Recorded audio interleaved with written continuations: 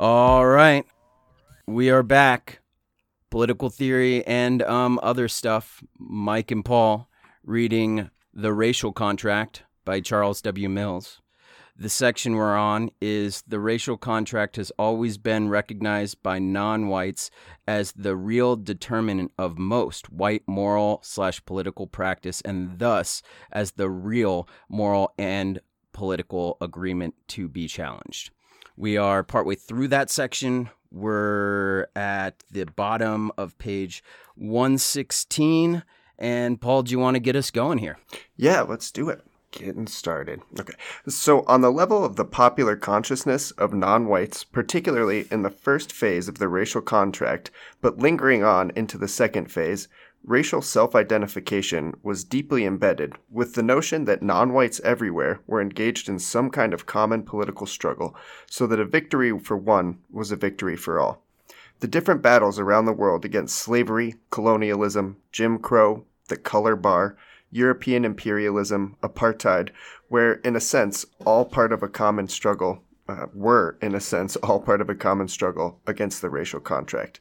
As Gary Okirio points out, what came into existence was a global racial formation that complemented and buttressed the economic and political world system, thus generating transnational identities of white and non-white. It is this world, this moral and political reality that W.E.B. Du Bois was describing in his famous 1900 Pan-Africanist statement to the nations of the world.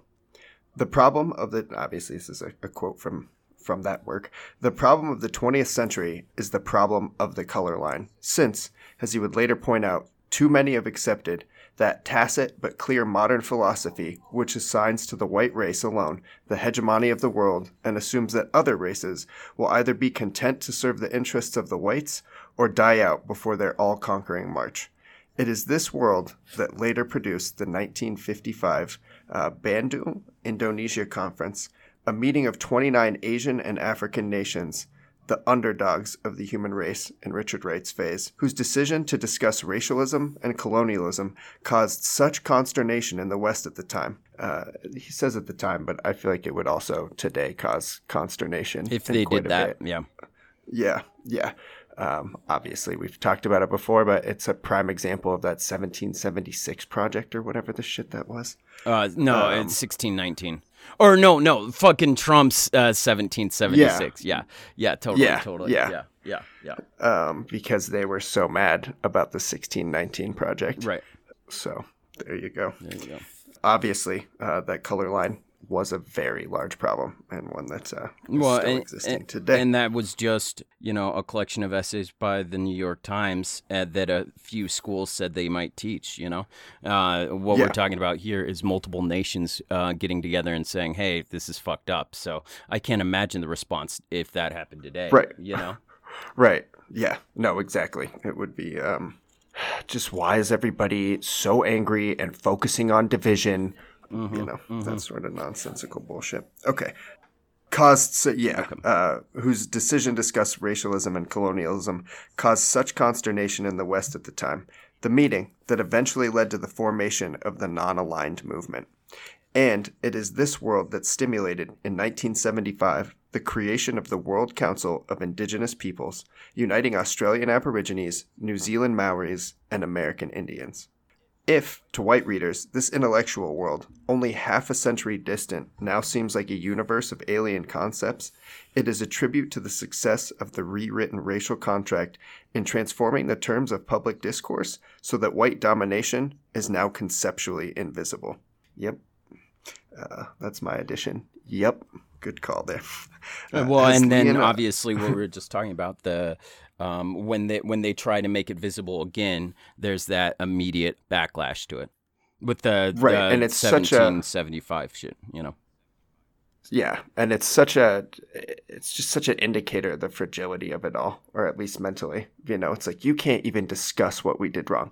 Sure, everything is fucked because of it, but I won't hear it because that might make you angry, like at us. It's obviously that's obvious, but it's just such a ridiculous position. Yeah. If to white readers this intellectual world, only half a century distant, now seems like a universe of alien concepts. It is a tribute to the success of the rewritten racial contract in transforming the terms of public discourse so that white domination is now conceptually invisible. You can just cut that whole part and we'll start here. As Leon Polyakov points out, the embarrassment of the death camps, on European soil anyway, led the post-war European intelligentsia to a sanitization of the past record, in which racism became the aberrant invention of scapegoat figures such as Arthur Gobineau.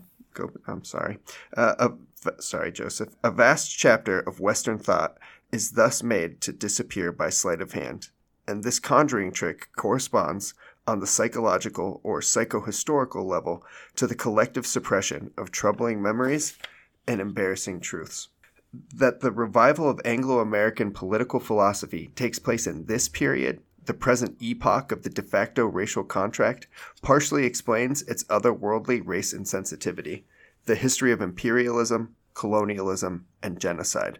The reality of systemic racial exclusion are obfuscated in seemingly abstract and general categories that originally were restricted to white citizens. And just on a personal experience, that's about the only thing that I think I can legitimately connect to. Is that kind of disappearance of a genocide, if you will. Mm-hmm. I'll be honest, it's not something that haunts me or keeps me awake at night or anything. But being Armenian, it's like I have literally been in arguments with people where I'm like, my ancestors were definitely systematically killed by the Turkish about 100 years ago. That's why there's only like 4 people in my Armenian side of the family. And I have had, especially online, multiple people be like, that's not what happened.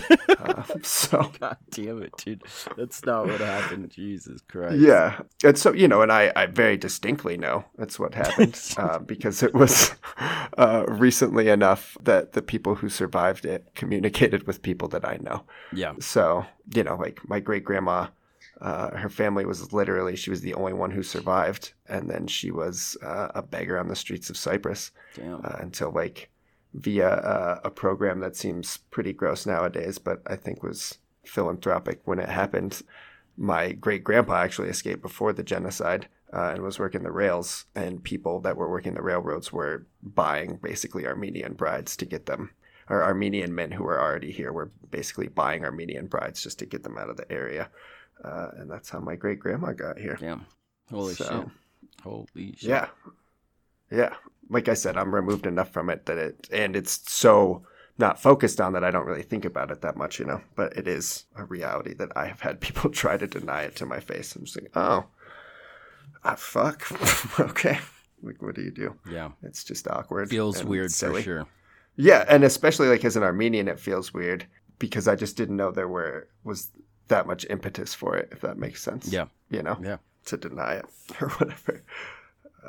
But yeah. The reality of systemic racial exclusion are obfuscated in seemingly abstract and general categories that originally were restricted to white citizens.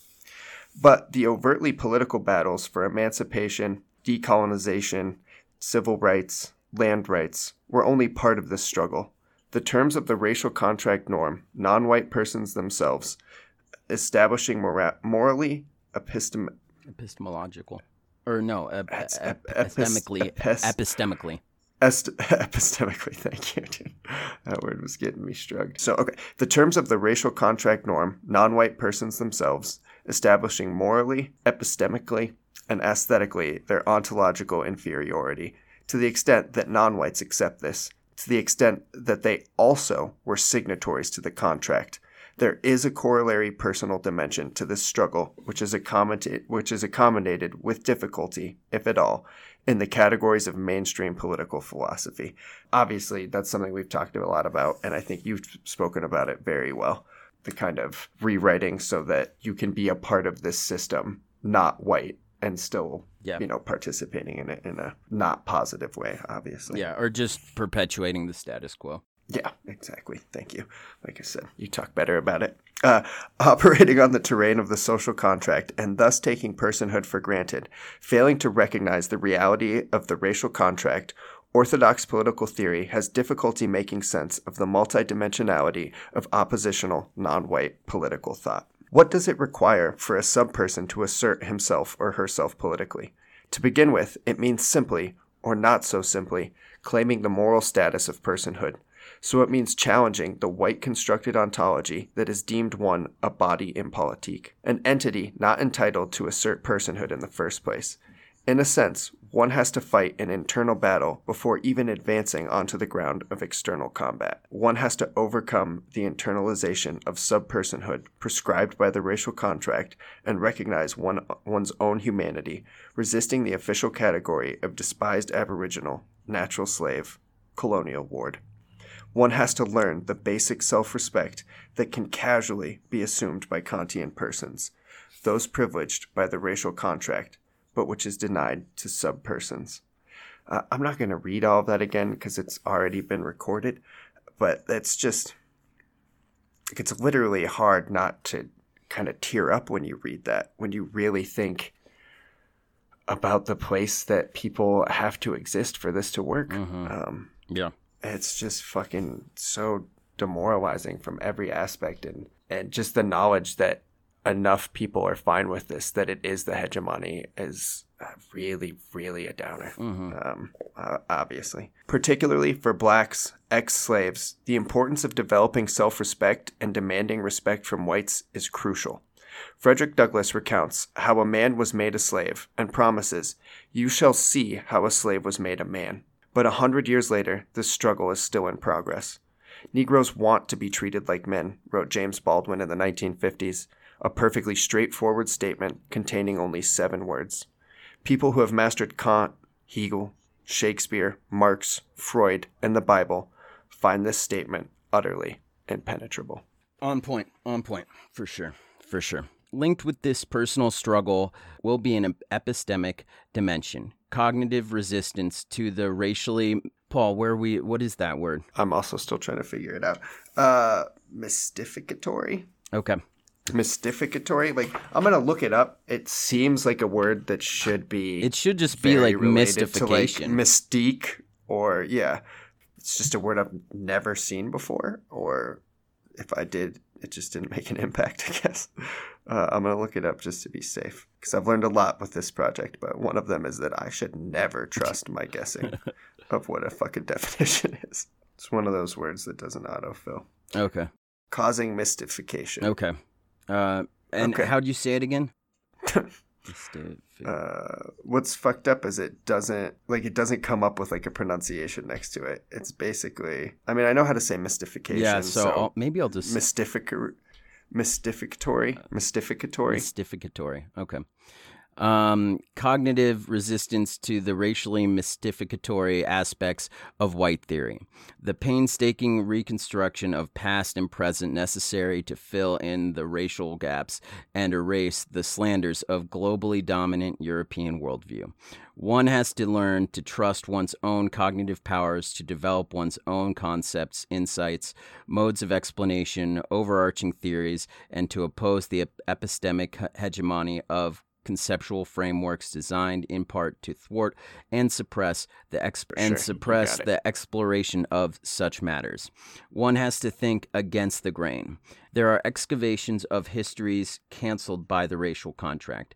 Native American, Black American, African, and Asian and Pacific investigation and valorization of their past, giving the lie to the description of, quote, savagery and the state of nature exists of peoples without history. The exposure of the misrepresentations of Eurocentrism, not so innocent white lies and white mythologies, is thus part... I just really like that turn of phrase. What? After all of this, we're getting into the closing statements. Is thus the part of not so innocent white lies? Oh, yeah. Yep, in quotes, yeah. It's just, I like that. Yeah, because, like little white lies, but here we're talking, you know, it's just, I thought it was real cute. It is, okay. It is thus part of the political project of reclaiming personhood. The long history of what has been called in the Black oppositional tradition vindicationalist scholarship is a necessary political response to the fabrications of the racial contract, which has no correlate in the political theory of the social contract because Europeans were in cultural control of their own past and so could be confident it would not be misrepresented, or perhaps better, the misrepresentations would be their own. Finally, the somatic aspect of the racial contract, the necessary reference it makes to the body, explains the body politics that non-whites have often incorporated into their struggle. Global white supremacy denies subpersons not merely moral and cognitive, but also aesthetic parity, particularly for the black body, phenotypically most distant from the Caucasoid somatic norm. The implications often are the attempt to transform oneself as far as possible into an imitation of the white body. Thus, the assertion of the full black personhood has also sometimes manifested itself in the self-conscious repudiation of somatic transformation and the proclamation, "Black is beautiful." For mainstream political philosophy, this is merely a fashion statement. For a theory informed by the racial contract, it is part of the political project of reclaiming personhood. We're getting into the next section here. The next section is called "The Racial Contract as a Theory is Explanatorily Superior to the Raceless Social Contract in Accounting for the Political and Moral Realities of the World and in Helping to Guide Normative Theory." So, the racial contract as a naturalized account, henceforth simply the racial contract, is theoretically superior to the raceless social contract as a model of the actual world and, correspondingly, of what needs to be done to reform it. I therefore advocate the supplementation of standard social contract discussions with an account of the racial contract. It might be replied that I am making a kind of category mistake, since even if my claims about the centrality of racism to recent global history are true, modern contractarianism has long since given up real-world explanatory pretensions, being hypothetical, subjunctive exercises in ideal theory. So the fact that actual societies were not based on these norms, even if true and unfortunate, is simply irrelevant. These are just two different kinds of projects. It really is like, I mean, this book was written in 1997 or published in 1997. It's just shockingly prescient how much that notion has taken over modern day politics. I mean, I should always hesitate to say taken over. I should say is still a large element to politics when I started paying attention roughly 20 years later. You can work on discussing reality. You can read wonderful books like this, and you can present that information, and they will simply just discard it as irrelevant and present you with their reality, which is not founded in anything but how they want you to view the world. Yeah, so I don't think... Do you know what I'm saying? I do know what you're saying, and I do think that exists in contemporary political discourse. However, I think that passage is about... In the academy, there is a group of philosophers that are modern contractarians. And modern contractarians, according to this passage, have given up their real-world explanatory pretensions, and they are currently focused on being hypothetical, on a ideal theory, on an ideal world. And he's saying... Right, which is like Ben Shapiro being like, well, see, all blacks have the same rights. Well, don't you understand that women can vote and work? Like, it's that ideal contractarianism to what people are trying to say about the reality of the racial contract, or the reality of what that being the basis of Western civilization has done to oppressed or out groups.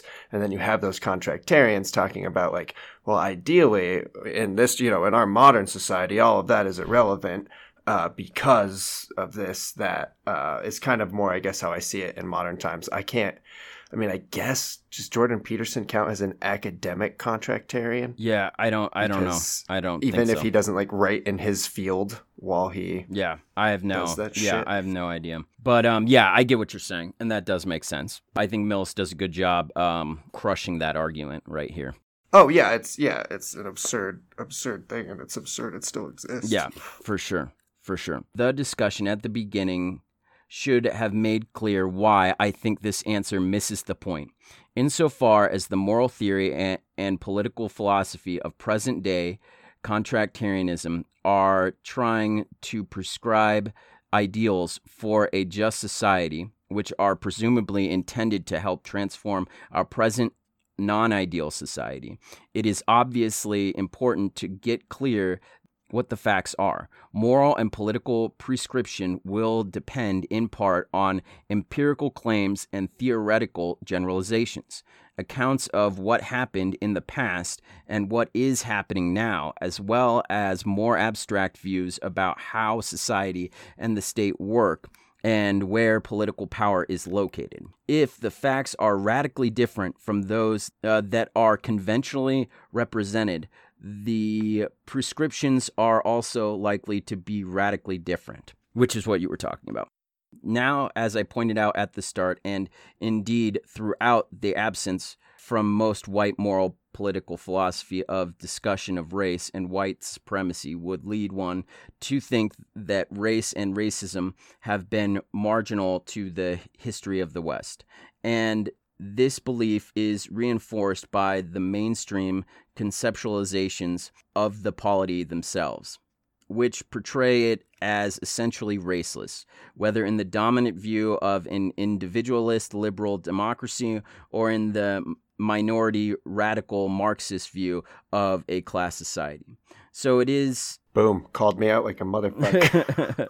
So it is not that mainstream contractarians have no picture. Indeed, it is impossible to theorize without some picture. Rather, they have an actual tacit picture, which in its exclusion of marginalization of race and its typical sanitized, whitewashed, and amnesiac account of European imperialism and settlement, is deeply flawed and misleading. So the powerful image of the idealized contract in the absence of an explicit counter-image continues to shape our descriptive as well as normative theorizations. By providing no history, contemporary contractarianism encourages its audience to fill in the mystified history, which turns out to look oddly like the ostensibly repudiated history in the original contract itself. No one actually believes nowadays, of course, that people formally came out of the wilderness and signed a contract, but there is the impression that the modern European nation-states were not centrally affected by their imperial history, and that societies such as the United States were founded on noble moral principles meant to include everyone. But unfortunately, there were some deviations. Sorry to interrupt. I have a question, like a real question for you. He says, no one actually believes nowadays, of course, that people formally came out of the wilderness and signed a contract. Now, I understand that he is talking, and excuse me, people listening, I have a little bit of a cough today. Does it count that people literally believe the Genesis account of things as signing a contract to somewhat step out of the wilderness? I understand that's not really the level he's talking about, but I wonder how much negativity is out there that people actually believe that, and then a decent segment of Americans believe that black people come from the Cain line of extra altering that contract. Do you know what I'm saying? I don't know if that's relevant at all, but that really stuck out in my head when we read that. Okay. Yeah. Because I have met people that literally believe that black people are there because they betrayed God's contract. Yeah, totally. Yeah, it's quite possible. The racial contract explodes this picture as mythical, identifying it as itself an artifact of the racial contract in the second de facto phase of white supremacy. Thus, in the standard array of metaphors of perceptual conceptual revolution, it affects a gestalt shift Do you know what that means? Gestalt? I looked it up Yeah. fucking last night, dude, and I already fucking forgot. That's so frustrating. Yeah, I have no idea what it means. So I'm gonna look it up. Sorry. Okay, it's a noun in the realm of psychology, and it's an organized whole that is perceived as more than the sum of its parts. Yeah, which is really weird to me. Man, that's pretty conceptual. Yeah, I'm trying to think of an example. Yeah, exactly. I tried to look up examples, and I couldn't find anything that really resonated with me last night, which is why I probably forgot it. Like, do global politics, like the UN or something like that, count? Like, yeah, maybe. But not really, because I almost think of it as the opposite. Like, if you actually combined all those countries, it would seem more powerful than the UN in my head, I guess. Okay, Maybe yeah. I'm totally off base on that. But, yeah, I can't actually think of an example. Yeah. Not that they don't exist. Okay, cool.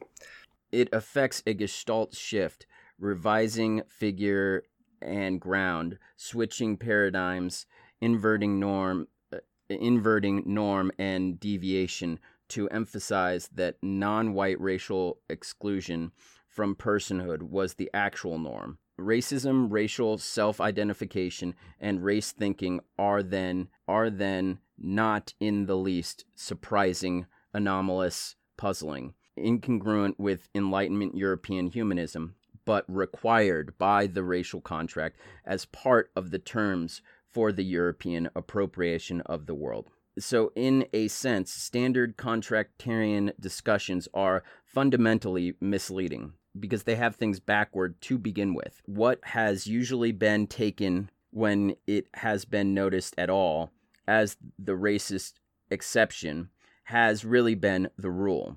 What has been taken as the rule, the ideal norm, has really been the exception. Damn. Yeah. That's one of those sentences where it's like, I wish that was an exaggeration. Yeah. Or, but no, But no. not at all, unfortunately. All right. The second related reason that the racial contract should be part of the necessary foundation for contemporary political theory is that our theorizing and moralizing about the socio-political facts are affected in characteristic ways by social structure. There is a reflexiveness to political theory, in which it theorizes about itself, and later theorists critique the blindness of earlier ones. It's fun to do that. That's why we do this. The classic texts of the central thinkers of the Western political tradition, for example, Plato, Hobbes, Locke, Burke, Marx, typically provide not merely normative judgments, but mappings of social ontologies and political epistemologies, which explain why the normative judgments of others have gone astray. I know I was kind of kidding about it a little bit, but it's so necessary that people continue to do this. I mean, I know inherently there's always a little pushback when you try to move theory and think about new things, but that's what's required. Like, I think a huge part, obviously, of what this book is trying to portray and things we've talked about quite a bit is the negative effects of still being attached to the founding fathers, of still, it would be fine if we just held them in reverence, but how many people just quote them or say, because of this, because of that. And it's like, well, that was 300 years ago. We've moved on in ways that they couldn't have even imagined. We need to break that norm at some point. I just think it's unbelievably important, and I'm so grateful for the people that do and are capable of doing that.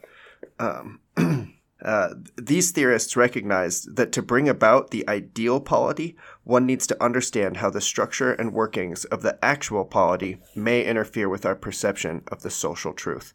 Our characteristic patterns of understanding and misunderstanding of the world are themselves influenced by the way the world is and by the way we ourselves are, whether naturally or is shaped and molded by that world. So on point. That's so on point. Yes. It's so cool. So one needs criteria for political knowing, whether through penetrating the illusory appearances of this empirical world, Plato, through learning to discern natural law, Hobbes, Locke, through rejecting abstraction for the accumulated wisdom of prejudice, Burke, or through demystifying oneself of bourgeois and patriarchal ideology, Marxism, feminism. Particularly for alternative, oppositional theory, as with the last two, the claim will be that an oppressive polity characterized by group domination distorts our cognizing in ways that themselves need to be theorized about. We are blinded to realities that we should see, taking for granted as natural what are in fact human-created structures. So we need to see differently, ridding ourselves of class and gender bias, coming to recognize as political what we had previously thought of as apolitical or personal, doing conceptual innovation, reconceiving the familiar, looking with new eyes as the old world around us. I mean, that's just so pithy, so on point. One of the things that like sticks out to me with conversations I often find myself in is seeing things that you thought of as apolitical or personal and recognizing them as political. The amount of times that I have people like, well, I'm just not into politics, or that's too political for me. It's like, well, yeah, but everything is politics. Like this, any societal suggestion, any of that sort of thing is political. It exists that, and a lot of people do accept those sorts of things as dogmatic existences of, well, it's or just how it natural is. Existences. Natural, yeah, that's a much better word. Yeah, just natural, yeah, good call. The natural order of shit. And it's like, well, no, that's fucking bullshit. And yeah, and that's a really dangerous thought pattern. And like you were saying, like all kinds of things perpetuate that sort of stuff, like Danny was talking to me about he was like trying to learn more about FIRE. What does FIRE stand for again? Finance, it's real estate and investment or something. It's like finance, industry, real estate, and I can't finance, investment, and real. It might just be finance, investment, and real estate. So he's on Google and whatever, and he comes across the Wikipedia article for capital, not the book, but like the concept of capital. Okay. And in the second sentence on Wikipedia, it says something to the effect of like, for the hunter and gatherer, the arrowheads were their capital. And it's like, oh my God, dude, if that is, and people will read that and think that's real, and it perpetuates this, like, that capital is natural, so. And not only will people do that, people do that. Yeah. I encounter that argument, not all the time, but more often than I would ever like to, where people are just trying to convince me that capitalism existed in like Babylonia or Mesopotamia. And it's just because you don't know what capitalism is. Yeah. Like if there is some sort of feudal element controlling all of the markets or controlling the price of things, it's like, no, that's not capitalism. It's not. Yeah. Then you try to explain it, and then they just tell me I'm an ignorant asshole, which is fine, because I am in so many regards. Me too. But not in that one slight instance where I do actually understand the difference between barter, trade, and markets. Capitalism, or the markets controlling how everything is operated with that. So, I mean, like, there is no system that I'm aware of that would be able to get rid of things like barter and trade, or that anybody's desiring that. Like, it's the overarching system in which you have to live your life and do those things, and whatever. That's not what this book it's is just about. funny. So, my point was is that sort of misinformation, whether it's intentional or not, does perpetuate the mystification that he's talking about that needs to be demystified for us to be able to move forward. Because if we don't understand our world, then we can't build something new out of it. Right, exactly. And why are we so afraid to understand our world? Like, whatever. We fucked up. Let's not fuck up more. We'll fuck up again. It's fine. But we can be realistic about it. Now, if the racial contract is right, existing conceptions of the polity. Boom. That's what's up. That's just crazy. It's kind of like thinking that you've got the same ethical or moral standing to be in a BLM march as storming the Capitol. Right. Yeah. I guess it's hard to see when you're being a dick. Well, shit. I mean, obviously, we are coming towards the end of this book, so he will. It makes sense that it's being wrapped up so succinctly and so well. But man, that was just a powerful few pages to read. It really was. Absolutely. And I hope we were able to convey it as a powerful few pages to listen to. So yeah, totally. And next time we might even be finishing this bad bitch up. Yeah. It will be a momentous occasion for real. Yeah, absolutely. Well, we look forward to diving into the rest of the book next time. For sure. And as always, thanks for listening. Have a good day.